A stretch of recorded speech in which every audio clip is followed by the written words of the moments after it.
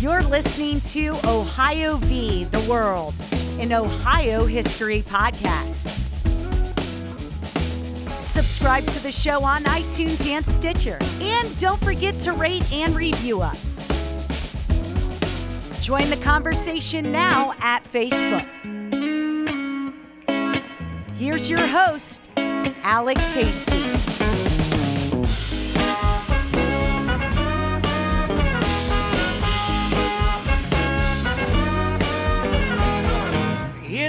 Hey guys, welcome back. It's episode 4, Jerry Mock vs. the World. Today we're going to be talking about Jerry Mock, the pilot, born in Newark, Ohio in Licking County, the first woman to fly solo around the world, which she accomplished that feat in 1964. She flew a single-engine plane from Columbus, Ohio, the plane called the Spirit of Columbus, in a trip that took under a month. We'll talk about that trip. We'll talk about the life of Jerry Mock. We'll talk about Amelia Earhart, the female aviatrix who attempted this same trip some 27 years earlier. And we'll talk about the actual trip, all the crazy things that happened, the close calls, of really a very unknown story, but a very important story, the story of Jerry Mock. Our guests today are Susan Reed. Susan is Jerry Mock's sister, her younger sister, who was there when all of this happened and still helped spread the story of Jerry Mock some 55 years since her amazing accomplishment. Also, we'll have Wendy Hollinger from Phoenix Publishing. She put out, republished Jerry's book, 38 Charlie, which is the name of her plane. And also Dale Radcliffe, a pilot and also a Jerry Mock expert.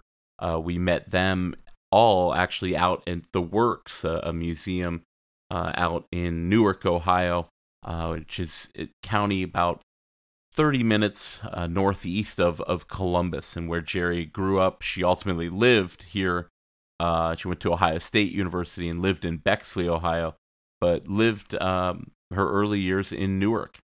And it was really our three guests, Susan, Wendy, and Dale, who got the story of Jerry Mock out there to a new generation. Somebody who was, very famous in her time briefly, but as time went on, she was forgotten. And the kind of offbeat Ohio history that we love to share on the show. So again, thanks so much to our guests and for meeting us in Newark. Over the summer, we conducted those interviews and really had a great time. Our beer for the episode today is Altura, the Latin lager from our friends at Endeavor Brewing Company. You can go to endeavorbrewing.com, located right here, just a few blocks away from where we're recording in Grandview Heights on West 5th Avenue. Our friend Scott Talmadge, the owner, and they do such a great job there.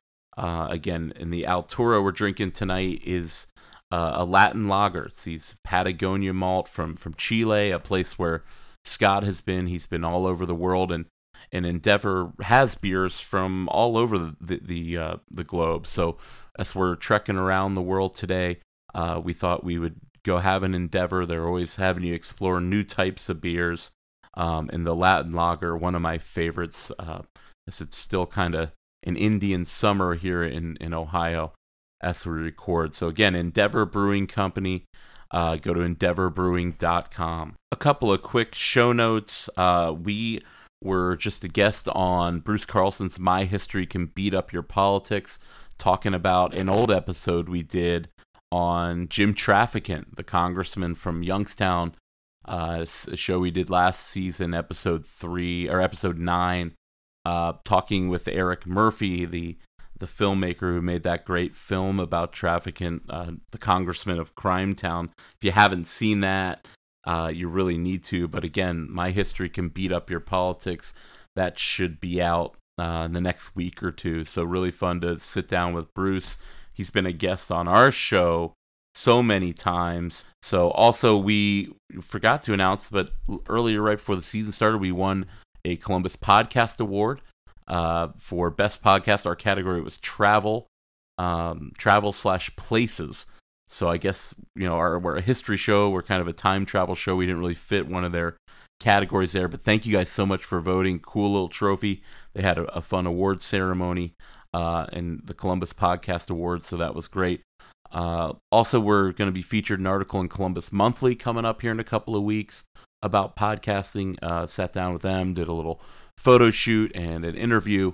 Will be one of the shows featured there. So look for that again on the Columbus Monthly, November or December. I can't remember. But things are going great, and the episodes have been listened to by so many people this season. It's really cool. Please remember to rate and review the show.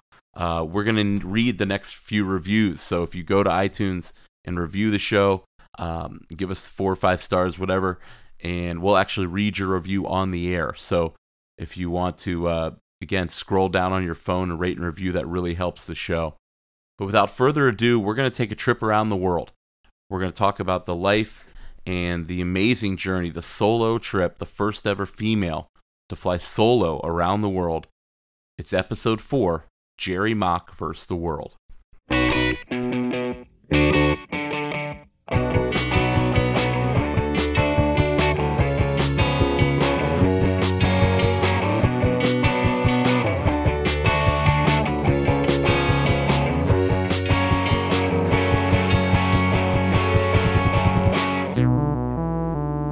The subject of today's show, Jerry Mock, she was known as the Flying Housewife. She's born in 1925 in Newark, Ohio. She graduates from Newark in 1943, goes to Ohio State, and she's an amazing student. She's taking engineering classes. She's taking all these science classes. And we talk with her sister on one of our guests, Susan Reed. So great to have Susan here to give us that firsthand knowledge of this, Ohio legend, Geraldine Mock. But we talked to Susan just about her childhood. How did she get into flying? And her aptitude as someone who is adept at science and engineering, and goes to Ohio State. And now ultimately she would stop her studies when she decides to get married, as so many women did in the 1920s, 30s, 40s, even 50s. And that's how she becomes the flying housewife. But we asked Susan just about her early days in Newark. Well, actually, it started when she was 7 years old. And she, with my parents, took a ride in a Ford Tri-Motor airplane. Now, keep in mind, I'm 15 years younger, so I wasn't around there. But as she tells it, she was so excited. And when she looked down from the air, she thought, this is something wonderful. And when the plane landed, she went to my parents and said, I'm going to be a pilot. And then when she studied about geography in school, she was so excited, she told her friends, I'm going to go. I'm going to be a pilot. I want to see the pyramids. I'm going to ride a camel. And they looked at her like, oh, really? But some of her classmates were at the airport when she completed her flight with a big sign, Welcome home, Jerry, class of 1943. Yeah, the class of 1943 of Newark, right? Newark High School, yes. Yeah. Jerry grew up right here in Newark, Ohio, graduated from Newark High School, and then went off to Ohio State University, where she majored in aeronautical engineering. She was the only girl in the class. And, of course, the guys all thought, well, she was just there to see guys and maybe catch a husband. Right. But when she got the only 100 on a difficult chemistry exam, they realized that, maybe she was serious. The idea to fly around the world was really something that came out of an argument between Jerry and her husband, Russ. And they're having a discussion around the dinner table in the early 60s. And Jerry's bored with her life. She's raising these kids. And again, somebody who's, and she is a pilot at this time. It's crazy to think that this idea to become the first woman to circumnavigate the globe would happen after an argument with her husband. One evening, Jerry and Russ were just having dinner in December of 1962. And she was talking about how boring her life was. I mean, the kids were off in school, other than Valerie, who was still quite young. And, you clean the house, and then it gets dirty all over again. You cook dinner, and you got to clean it all up and start all over. So she was complaining to Russ there should be something more exciting. At that point, he said, well, then why don't you just get in the plane and fly around the world? She said, all right, I will. And that's how it all began. And they laughed about it. 60s? Yep, 1962. And they laughed about it and realized, well, no woman actually had made that flight. So somebody had to do it. Why not Jerry? Jerry Mock decides to fly around the world in 1964. And then we said before she was a pilot, but this is not somebody who's an experienced pilot. I mean, to be taking on a mission like this, that could be, so difficult and have so many things go wrong. We talked with Susan about just how inexperienced of a pilot she was. Right. They co-owned the plane with their friend. She actually had logged 750 hours, but only about 250 hours were solo. Most of that was with another pilot and her training and all. So she was quite inexperienced. Our other guests, Wendy Hollinger and Dale Ratcliffe, met Jerry, and put together, reissued her book, 38 Charlie, about her trip around the world. A 50th anniversary copy. They could find people who knew about Jerry, even in their small flight community, pilot community in Newark. They decided to share her story and got a bunch of pictures, got to know Jerry, and really worked with her to re-release this great story that she finally wrote in 1970. We talked with Dale. Both of these guests are pilots. Dale is an experienced pilot, mechanic.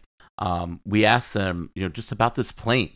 She's flying a single-engine plane over 3 oceans. How dangerous was it, and what was her plane that she decided to fly? The Cessna 180 that she was flying with was more incapable of doing it. One of the things about the 180, it's a 1953 model. It had a 225 horsepower 0470 engine, a 6-cylinder by Continental. The aircraft is renowned for the amount of lift it generates with its wing, with its power plant, and the capacity inside the cabin makes it be able that anything you can fit in the cockpit, you can take off with. And Jerry essentially proved that by putting 2 huge fuel tanks within the aircraft that extended out to being able to fly 25 hours nonstop. One of the most famous women of the 20th century was Amelia Earhart, aviation pioneer, the first woman to fly solo across the Atlantic Ocean. It was a huge deal. Lady Lindbergh, they called her. And she decided that her last mission before retiring, she was going to fly around the world. She would have a navigator, but she was going to fly around the world in 1937. Earhart would leave on June 1st, 1937, flying west to east from Oakland to Miami to begin her flight, and had made it, 2/3, 3/4 of the way. And then Amelia Earhart famously disappeared. On July 2nd, 1937, in the Pacific Ocean en route to Howland Island, just outside of New Guinea, her plane, it is believed, went off course, could not find that small island to land on, ran out of fuel, and went down in the Pacific Ocean. I can't honestly tell you whatever happened to Amelia. There's quite a few stories out there. They lined out all the places that she was going to land and pre-positioned fuel and equipment that she might have needed. Okay, her husband was rich and these things happened. Amelia Earhart was one of Jerry's heroes. Amelia Earhart is definitely American heroine along with her navigator. They were doing something really hard and difficult at that time. It was no easy feat. Even folks in aviation don't know Jerry's story. They think Amelia Earhart is the first one to fly around the world, and of course she didn't make it. But like Dale said, she was a great historical figure too. We don't want to take anything away from that. In 1937, Amelia Earhart was the most famous woman pilot in the world. She had flown the Atlantic alone. Now, with navigator Fred Noonan, she would try to fly around the world. First leg, Oakland, California to Hawaii. But there, an accident caused her to make a new start, from Miami to Europe and on to the Far East.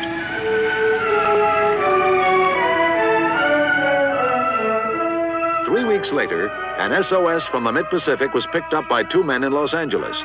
The battleship Colorado sent its aircraft out to search several thousand square miles of ocean around Howland Island, the source of the distress signal.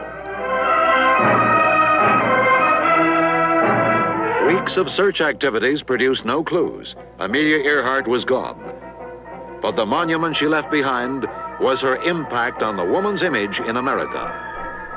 The Navy and everyone looking for Amelia Earhart and her navigator Fred Noonan for weeks. She was never found. And that story, it lived on for forever. We still talk about Amelia Earhart and whatever happened to her. It's one of the great mysteries. and somebody that Jerry obviously, like they said, looked up to. She was trying to accomplish the same mission that Jerry Mock would become the first person to accomplish. But there's still so many myths about her death. And we still see, a History Channel just 2 years ago had this huge blitz that they had figured out what happened to Amelia Earhart. They found new evidence, this famous picture where they found her sitting on a dock and her plane being towed, and she was possibly a prisoner of the Japanese army on these islands. And I watched that show, was intrigued by it, and there's so many myths about what did happen to her. That myth on the History Channel was quickly debunked. We play you this clip about what happened with the History Channel and our fascination in this country with the disappearance of Amelia Earhart. We've had an opportunity to speak with and meet a number of aviation historians after our connection with Jerry's story. And I would add, too, that each time something new comes up on the Discovery Channel or whatever, or something new that they're saying, oh, now we've found this and now we've found this evidence, most of the historian folks kind of just smile and shake their head. They're pleased always for attention to history and aviation, right. And so they don't poo-poo on that very much, but they mostly are not convinced. Might as well put this photo in the fun while it lasted file, and it didn't last long. A History Channel special on Amelia Earhart promised to shock us. I believe it's proof beyond a reasonable doubt. Uh-oh. There are new doubts this morning. Doubts that Amelia Earhart and her navigator were photographed alive in the Marshall Islands after crashing in the Pacific. This is Amelia Earhart? That's right. No, that's probably wrong. And her navigator, Fred Noonan? The hairline is the most distinctive characteristic. Probably not him either. As for the blurry hunk of something being towed that was supposed to be the wreckage of their plane, don't count on it. The documentary's theory is the pair were picked up and imprisoned by the Japanese. But a couple of bloggers uncovered what appears to be the original photo published in a travel log book in 1935, nearly 2 years before Amelia Earhart even took off on her final flight. Matt Hawley, an American living in the Marshall Islands, was one of the bloggers who tracked down the photo. This is one of the magical mysteries of the universe, like where'd the dinosaurs go? Where is Jimmy Hoffa? Just last week, I and most of the world's media outlets stood there as if the latest photo weren't already questionable enough, dissecting the photograph that's since been debunked. Debunked by a second Japanese blogger who says he spent half an hour Googling and found the original photo in Japan's National Library. The History Channel says it has a team of investigators exploring the latest developments. We want to follow the facts where they lead.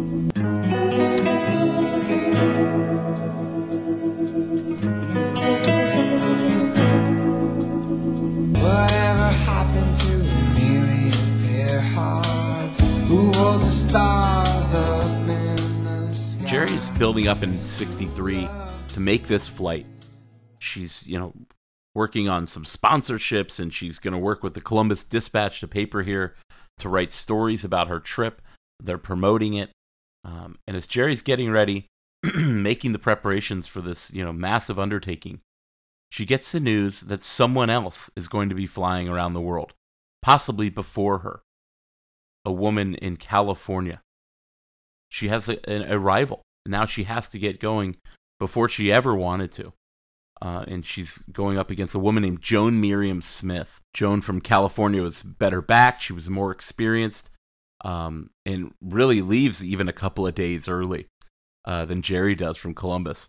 So we asked our guest, who was Joan Miriam Smith and what was this competition?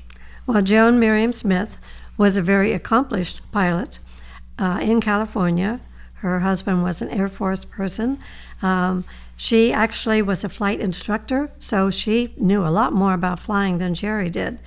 And supposedly didn't even realize that Jerry was planning on making this flight. But sources show that she must have. Yeah. And of course, there were newspaper articles that went across the country finally telling about Jerry's plans. So Joan left 2 days before Jerry's left. And Jerry really was leaving about 3 weeks earlier than she had planned. So it really made it sort of a race, although neither of them called it that. But it was definitely competition. She had a twin-engine airplane that was new, and Jerry flew an 11-year-old single-engine Cessna. Yeah. Quite a difference. Jerry takes off from Columbus on March 19th, 1964. The media's there, tons of friends and family are there. Our guest Susan Reed, her younger sister, is there. And if you look at our cover picture, that's Jerry the morning before she took off with the Spirit of Columbus behind her. That triumphant morning. We talked with Susan about being there, first person, when she took off. Well, it still just gives me chills just thinking about it. It was so exciting. Of course, we, the family, were all there. A lot of friends, Air Force people who had given Jerry some ideas and just their moral support. And the picture that is normally shown of Jerry in front of the plane before she left, she's holding a cup of coffee that I had just given her to try to calm her down and relax. But it was just thrilling. Just as she was taking off and climbing to a higher altitude, we could hear, as she could, the tower controller was saying, would broadcast over the place that, well, I guess that's the last we'll ever hear from her. As we did our research, reading Jerry's book, something really intrigued us. She discusses possible sabotage of her trip, of her plane.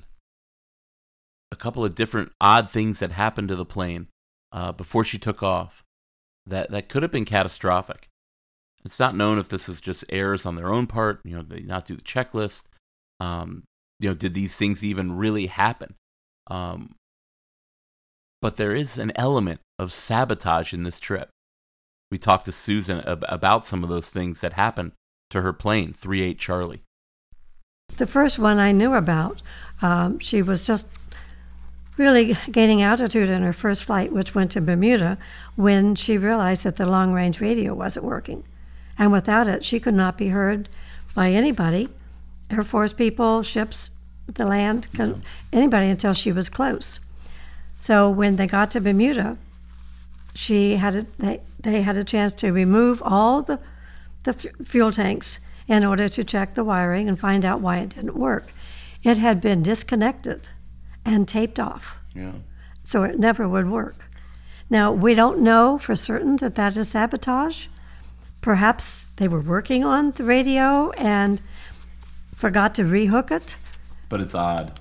It is very odd. Yeah. And then I found out later that the day before she left, Russ, who also a pilot, was just pre-flighting the plane, testing all the instruments, and at one point he revved up the engine on the ground and oil started pouring out of the oil filter.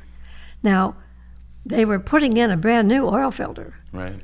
But suddenly this old oil filter that was just ready to blow up was there. How did that happen? When could that have happened? Was it something that was planned to be done and wasn't? But it certainly seems suspicious. And I always said it took a lot of courage for her to do this. And took, after the problems, I thought, no, it took a lot of guts. We talked earlier about how Jerry was an inexperienced pilot, certainly an inexperienced pilot when you consider, taking on a trip like this. But Jerry had a skill that really couldn't be measured, and that was she was just cool under fire. She was calm, and she trusted her instruments. She trusted her flight ability. We talk with Dale and with Wendy about how cool she was, and also talk about, one thing that really happened to her early is she got a lot of ice on her wings. We go through these de-icing processes before you ever leave on a flight, especially in Ohio. That'll happen to you during the winter. But that's not something that existed back then. And first, what's the issue with ice on a wing, and how bad is that? And also on her trip, she's making these radio calls saying, "Hey, I got ice on my wings. I need to change altitude. I need to do this and do that to combat it." And nobody's answering her, and she's stuck over the Atlantic Ocean with icy wings in a serious situation. With her aircraft, she ended up on her flight to the Azores in the nighttime, was flying at a lower altitude, and she was getting into a mist. And what basically happens is that the aircraft, with the water molecules, they will combine to a freezing temperature and start making a grit on the skin of the aircraft. Because it was a slower flying wing, she was able to take quite a bit of ice accumulation. She was probably over a good quarter of an inch on her wing. At this point, she managed that. She didn't have anything to de-ice it. She didn't have any de-icing boots on the wings. She didn't have any kind of glycerine to go out and squirt on it. Certainly didn't have any heat for it. For herself, what she ended up doing, she called for a change of altitude to go higher to get above it, and she flew during the rest of that night with the ice on the wing.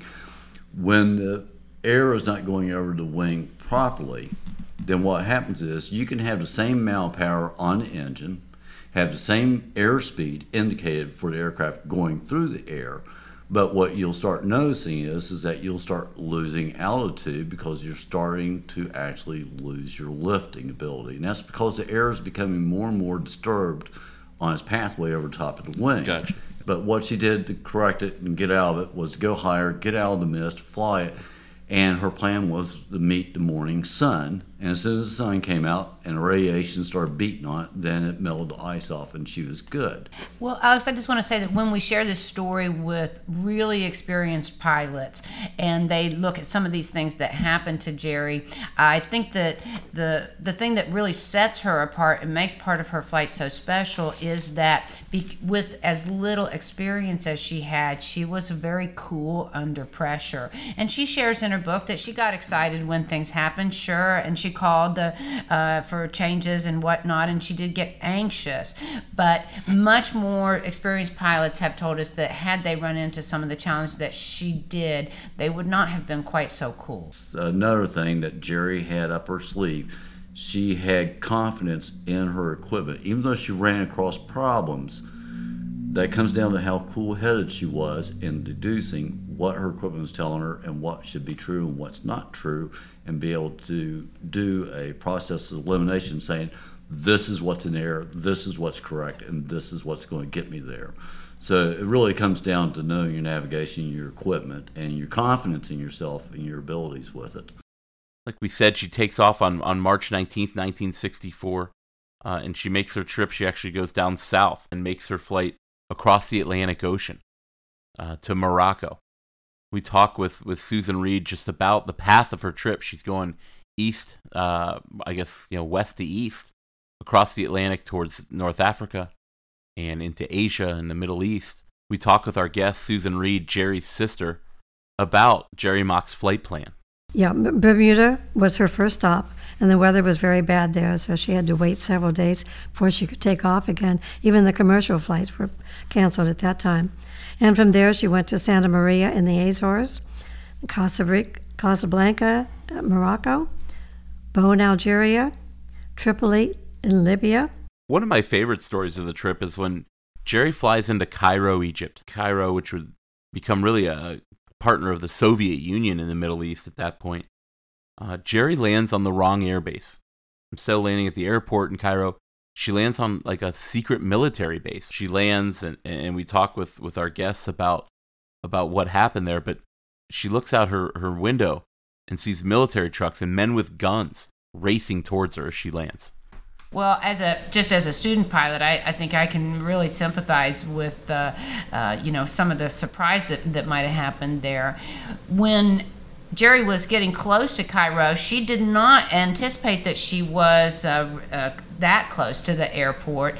This really only happened because the tower reached out to her and said, "Hey, where are you? Do you see the airfield?" And so she looked around and she was surprised to see a runway. And so when she came in and landed, they actually called over the radio, "Where are you?" And she said, "I'm on the runway." And then the military folks came out and surrounded her. She had actually ended up in Inchus. And one of the things that she said was, over there, secret runways are not on the map. Here, secret runways are clearly marked that you ought not land there, but there they kept them secret by not putting on the map. So with Jerry, they were talking to her the whole time and giving her instructions. Meanwhile, she was actually carrying out those instructions on this airport right down to the point where saying, where is this airplane? And yeah, I'm sitting on your runway, and obviously it was not. So it's nothing about her navigation or anything like that. You put something on the ground, and it's a big airfield, and it's someplace she's never been before. And never been there before. That's exactly right. Yep. It wasn't Jerry's only mix-up when she was flying over the Middle East. She lands in Saudi Arabia at one point, and the men who came out to see the plane, she gets out, and they keep looking inside the plane. She's talking with some of the people who came to see her. And again, men keep climbing into the plane and looking in there. And they're seeing it's just one seat. You know, she had a little suitcase. She had 2 outfits. She had some like flats to fly in and some heels that she would wear when she was on the ground. And kind of 2 different pants or 2 different suits. And they keep looking in and realize that there's no man. She's flying alone. And when they say and they yell to the crowd, there's no man, people actually cheer. You know, a woman in Saudi Arabia was not allowed to drive a car until just the last couple of years. You know, and I love thinking about just how that blew those people's minds, that a woman was flying a plane alone. Women were not allowed to even drive a car at that point. Yeah. Even American women were not allowed to. So it never occurred to anybody that a woman could fly an airplane. And they had never seen such a thing, but they were excited. They knew she was coming, the first woman flyer. But they thought that there was a man hidden in the back of the plane. And so they greeted her, excited to talk with her, looked at the plane, looked back and talked with her, and looked at the plane. She realized they were waiting for the pilot. So finally, one of the men went over and looked in the open door of the plane. Obviously, there was only one seat, and the whole rest of the plane was fuel tank. Right. No one would have fit. So he said, there was no man.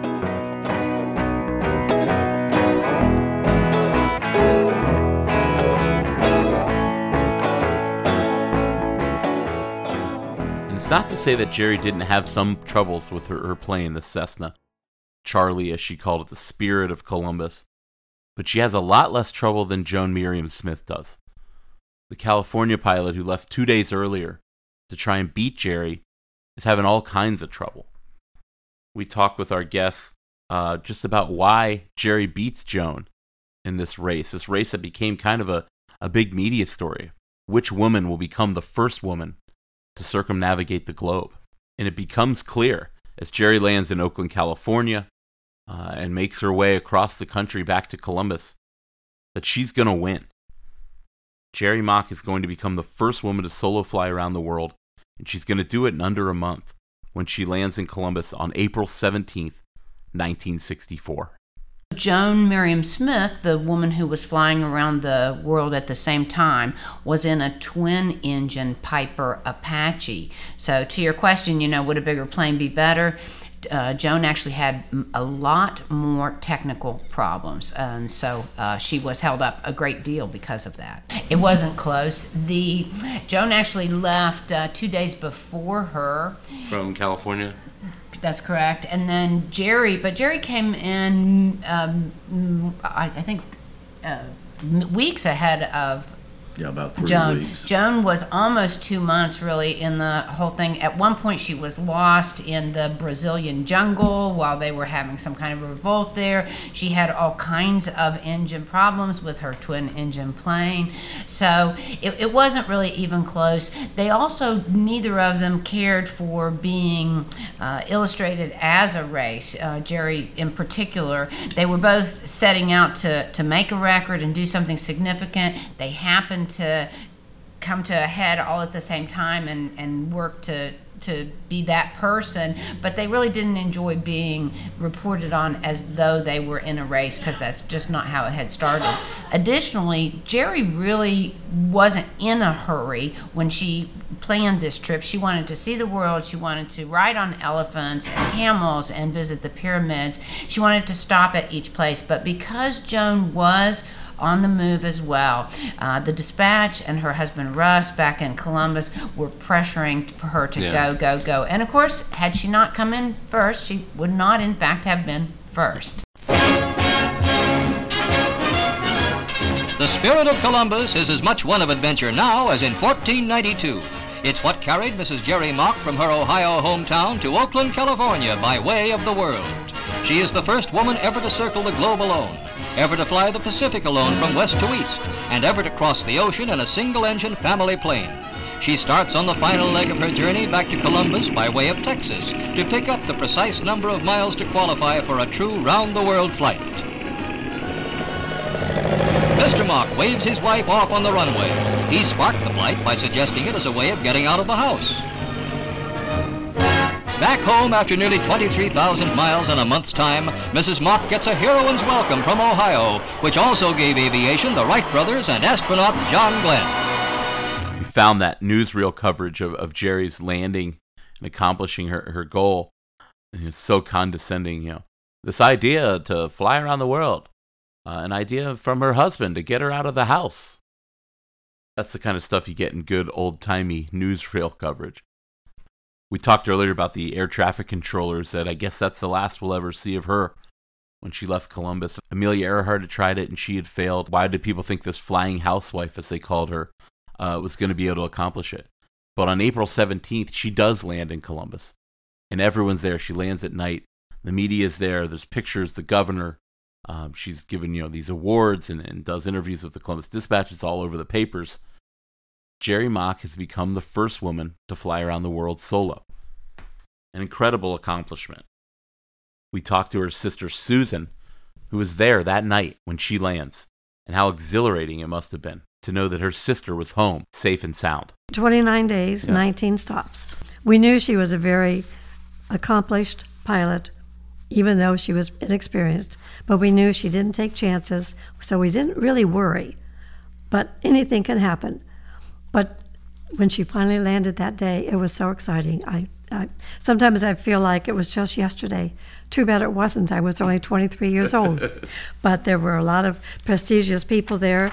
Governor James Rhodes, Mayor Jack Sensenbrenner, who proclaimed Jerry Mock Day the following day. Nice. Congressman Sam Devine, a lot of Air Force generals, and a deputy from the FAA with a telegram from President Johnson inviting her to come to the White House.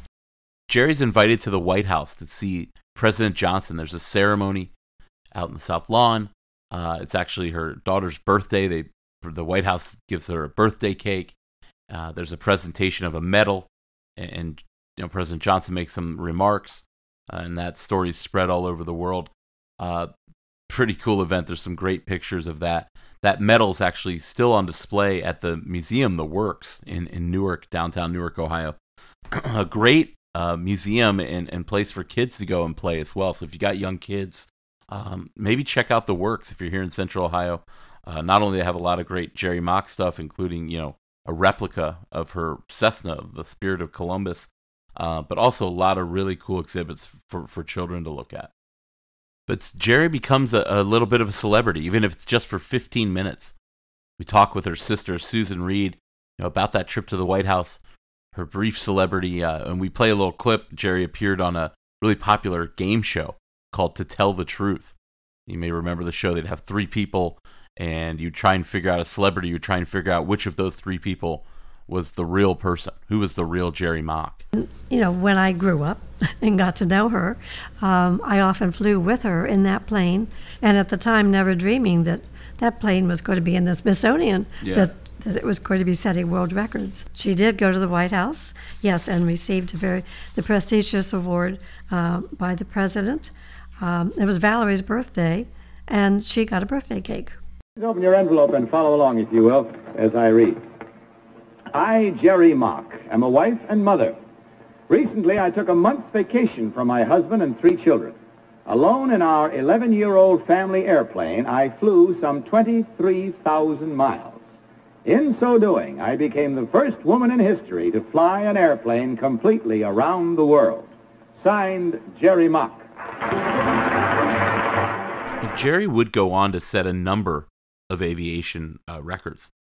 not just on that trip, but she's the first woman to fly the Pacific in both directions.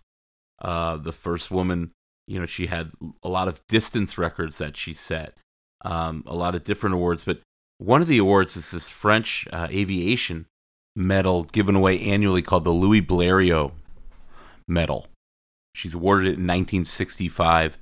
Louis Blériot, one of the pioneers of aviation, the first man to ever fly across the English Channel in 1909. But it's a very prestigious award. And if she wasn't the first woman to win it, she wasn't, but she was certainly the first American woman. We talked with Dale, and just about, it's on display at the Works as well, but that was the medal that, the French were really the ones who were the keepers of aviation records and aviation lore, ever since going back to the days of the Wright brothers. And just how important this medal was to her and to aviation. Just this fact that a housewife from Columbus, Ohio, would be honored in this way among the greatest pilots and aviation historians and enthusiasts and innovators. It's pretty incredible. It's here at the museum, but Louis Blériot. Yeah, the medal is either one of two things. One, she's either the first American to ever receive it, or she's the first American woman pilot to receive it. This is where she had to actually, in France, is where they actually track all these records. And that's where it's done at, because France is an integral part of flight. Yeah, especially the beginning. Yep, and Blériot, he's the one that flew across the English Channel in what basically looked like a bicycle with wings on there and everything, okay? But to say that they gave that to her after the fact, after everything settled down, she got this medal. It's probably the most precious thing you can ever see about aviation, because there's nobody else that's running around with this medallion at all.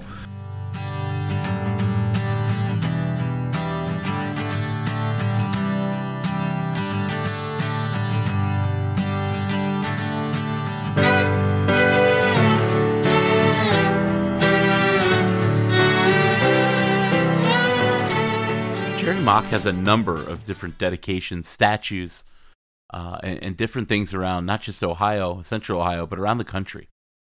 Her plane, the single-engine Cessna 38 Charlie, it hangs at the Air and Space Museum in Virginia. It's a Smithsonian facility, not the one that's on the mall, but there's one in Northern Virginia where her plane can be seen. Whether you're at our airport, John Glenn Columbus International has a Jerry Mock statue. We talked with Susan just about some of those places and memorials to the first woman to fly around the world. And we'll also hear a presentation from the mayor of Newark from a couple years ago when he declares Jerry Mock Day, the unveiling of her statue that's in the courtyard at the Works. And that was such a special day for Susan and Wendy and Dale to see Jerry finally get her due in her hometown. Well, here in Newark, Ohio, at the Works, our local museum, we have a statue of Jerry in the courtyard. And on that statue, she's holding a copy of the book that she wrote called 38 Charlie, part of the call numbers of her plane.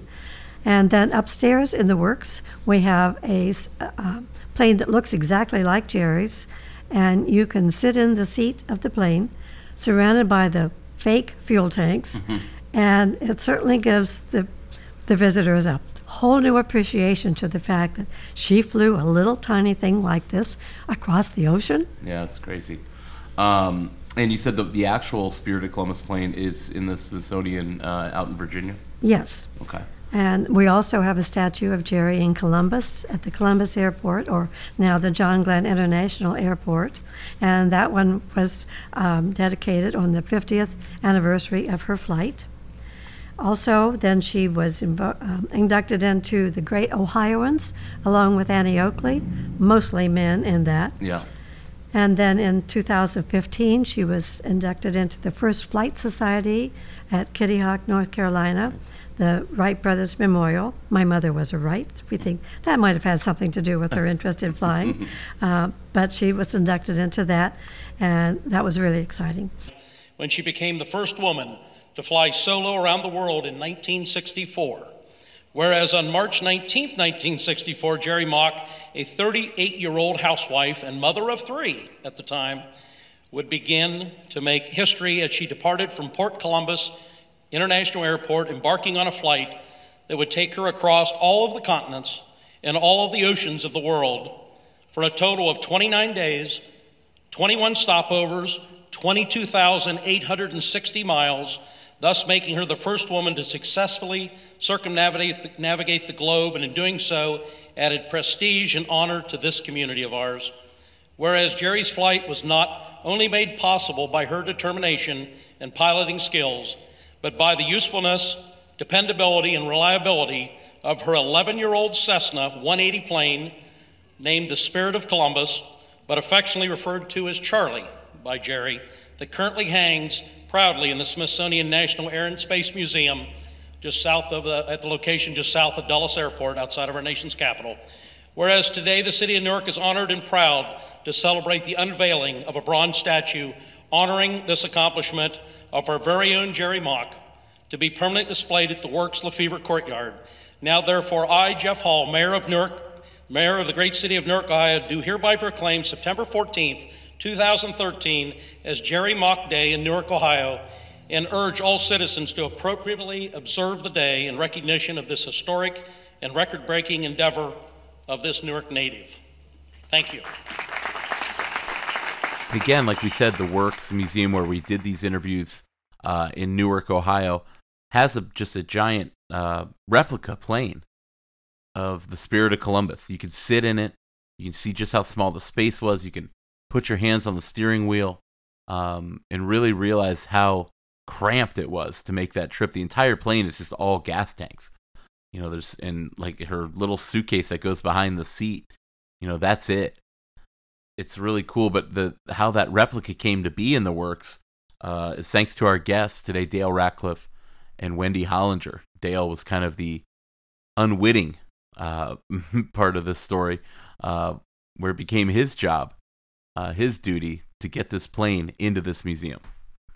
When the Works was looking to put in a permanent exhibit, they initially reached out to me and said, hey, because of your knowledge of meeting her in the book, why don't you come to this committee meeting? We're just going to have some ideas. And so I said to Dale, oh, Dale, why, you're the one that knows all about planes and flyings. Why, you've got to join me at this meeting. And while we were there and we were just throwing ideas around, somebody said, hey, could we put a plane in the Works? Could we put an actual plane in here? And of course, we all looked at Dale, and he mistakenly said, yes, we could do that. So it's your fault, Dale. No, they're leading questions like, yes, you could do that. I didn't actually mean me would be getting it in here. The children that come in here, the young adults that come here to the Works Museum, could actually sit in the cockpit and get I'm going to sit in it here in a minute. Yeah, you get the sense of what it would be like to sit in a cramped cockpit for all those hours, flying across open water and other places of the world. And that's one of the reasons why this was such a good idea on the Works part, to think this way with their permanent display, to put that aircraft in. That's cool. To really give people an idea.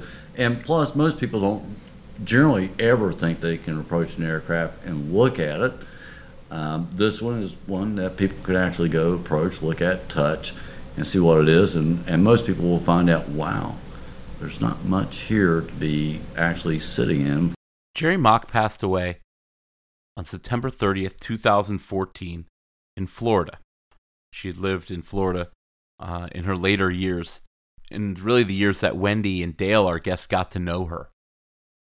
There's a really fitting tribute that Dale and Wendy were able to help organize to spread the ashes of Jerry Mock over the Gulf of Mexico.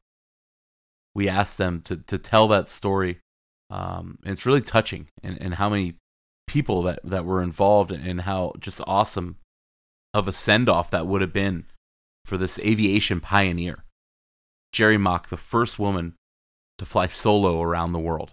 As I mentioned, we had the opportunity to meet a lot of people and to introduce people to Jerry. We became kind of a point person because we were doing the publication and she wasn't quite as reachable. One of the many people that we had an opportunity to introduce to her was Dr. Tom Navarre.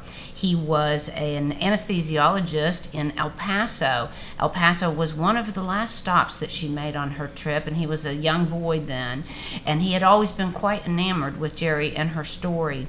He came and met her in person and was so honored. He flies a 180. He flew to Florida and met her, and he actually in his life has patented a piece of equipment to gracefully disperse ashes from his plane. He didn't speak with her about that, however, and in fact, Dale had the opportunity to have the conversation with her at a later time. Tom, being a gentleman that he was, he didn't know what she wanted to do upon her death on this, and he thought it would be more appropriate that she would probably want to have her ashes scattered. In which case, the way Wendy was saying earlier, that she loved talking about the events around the world and stuff, and that's where a lot of my conversations with Jerry would go, because I lived outside the country for 20 years and been a lot of places that she'd talked about, and we would talk about things that are going on politically at that time and today as well.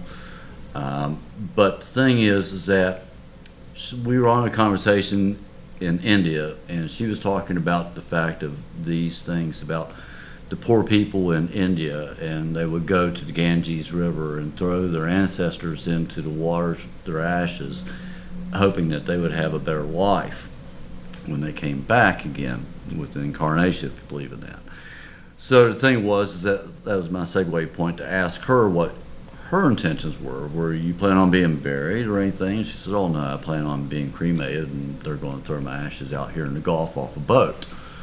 And I said, well, Jerry, you know, I'll let you know, a gentleman that you met, Tom Navarre, he has offered to actually, and he's certified to do this, to actually, when you pass away, to take you up in his aircraft and scatter your ashes over the Gulf. And on top of that, another gentleman that we knew, Dick Merrill, out of Tennessee, he has a Cessna 180 as well.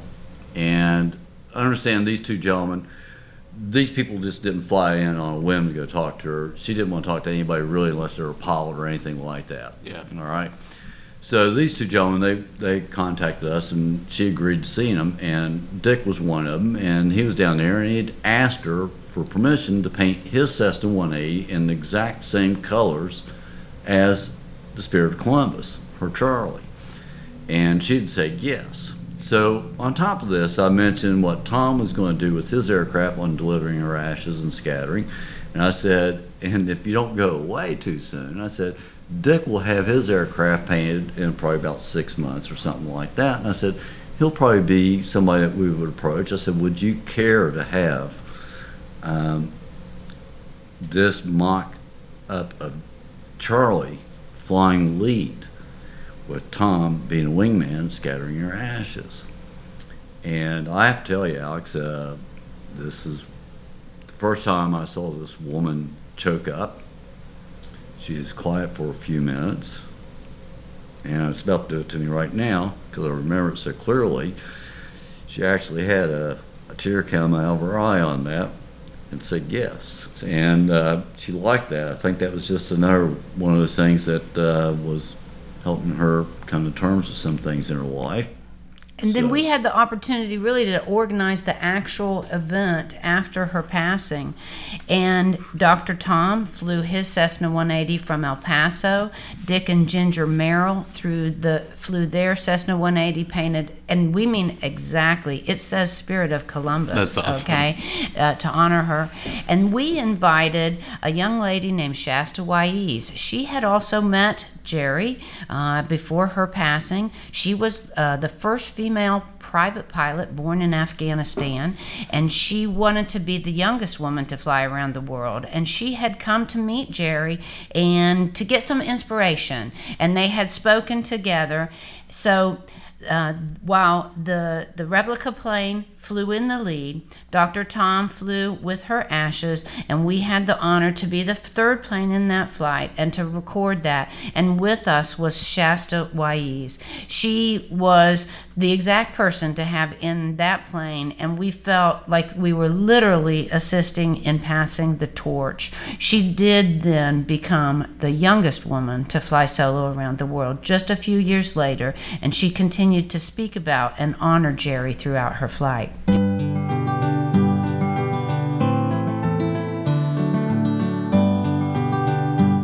From Garfield's tomb to the Serpent Mound, from the big cities to the river towns, first in flight making history. There's so many books you need to see. I like reading, and I like reading. Tippecanoe and Tyler too, from the Queen City to Lake Erie Blue, Edison and a Man on the Moon. So many books, which will we choose? I like reading, I like reading. Our book recommendation today is 3-8 Charlie, Jerry Mock's autobiography, re-released with the help of our guests Dale and Wendy in 2013 to celebrate the 50th anniversary of her solo flight circumnavigating the globe. But it is a story of that trip and all the crazy things that happened. We couldn't get to, maybe even half of the things that happened in her life and on that flight. And you can get that book at 38, the number's 38charlie.com, or obviously you can get it on Amazon. But again, thank you so much to Susan for always sharing and being willing to share her sister's story, and to Wendy Hollinger and Dale Ratcliffe. Wendy's a publisher, and Dale worked so much on that book, and there's a lot of great pictures in there.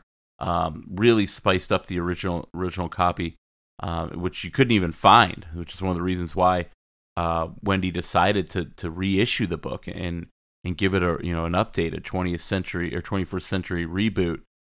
But again, the book is 3-8 Charlie if you want to learn more about Jerry Mock. Thanks so much for joining us. Thanks again to our guests. We had a great time in Newark, Ohio. I think it's our first, our second interview. It's the second woman from Newark. We did an episode, Ohio versus the Victorian Age, about Victoria Woodhull, the first woman to run for president, the most interesting woman in the world, we called her. Victoria was born in Homer, Ohio, in Licking County in the 19th century. So that's two women, fascinating women, that we've covered from Licking County here in central Ohio. We have so many show ideas that we keep getting from our guests. We love it. Email us at ohiovtheworld@gmail.com. If you will have questions for us, follow us on Facebook. The more the merrier there. We're posting all the time with different clips from shows and things that we're up to as we travel the state, especially as being a board member with the Ohio History Connection. We really do get around and try to highlight some of those great historical things that are happening across the state of Ohio. So I appreciate everybody who follows us, and again on Twitter at Ohio v. the World or Instagram at Ohio v. the World Podcast. So much going on, guys, so we really appreciate you guys making this show so much fun for us. Our next episode will be another innovator. It'll be Ohio versus Invention, and we'll talk about Garrett Morgan of Cleveland, Ohio, one of the great inventors of the 19th to 20th century, an African-American, the man who invented the gas mask, the first traffic light. We'll talk about everything he overcame, and we'll talk with his granddaughter, who will tell us the story of a man the media used to call the Black Edison. Really looking forward to that. We try to find these slightly lesser-known Ohio history figures, but no less important, and a really cool story, and we'll talk about Garrett Morgan next week. Again, rate and review the show. Scroll down if you're listening on your phone right now and you're not driving or you're at a traffic light. Scroll down, write us a little review. We're going to read a couple of reviews on the air here in these next couple of episodes. So thanks again for listening, guys. And this has been episode 4, Jerry Mock vs. the World.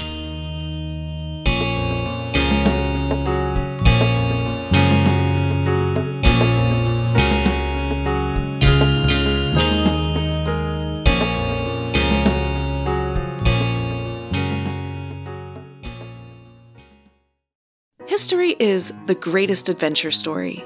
But does it ever leave you wondering what the women were doing all that time? This is Lori from the Her Half of History podcast, and the answer is that some women were seizing power, or escaping slavery, or spying for their country, or creating artistic masterpieces, while countless others were doing the laundry, getting married, and wondering why their clothes don't have more pockets. If you would like to hear the stories of women doing all of those things, check out Her Half of History at herhalfofhistory.com or wherever you get your podcasts.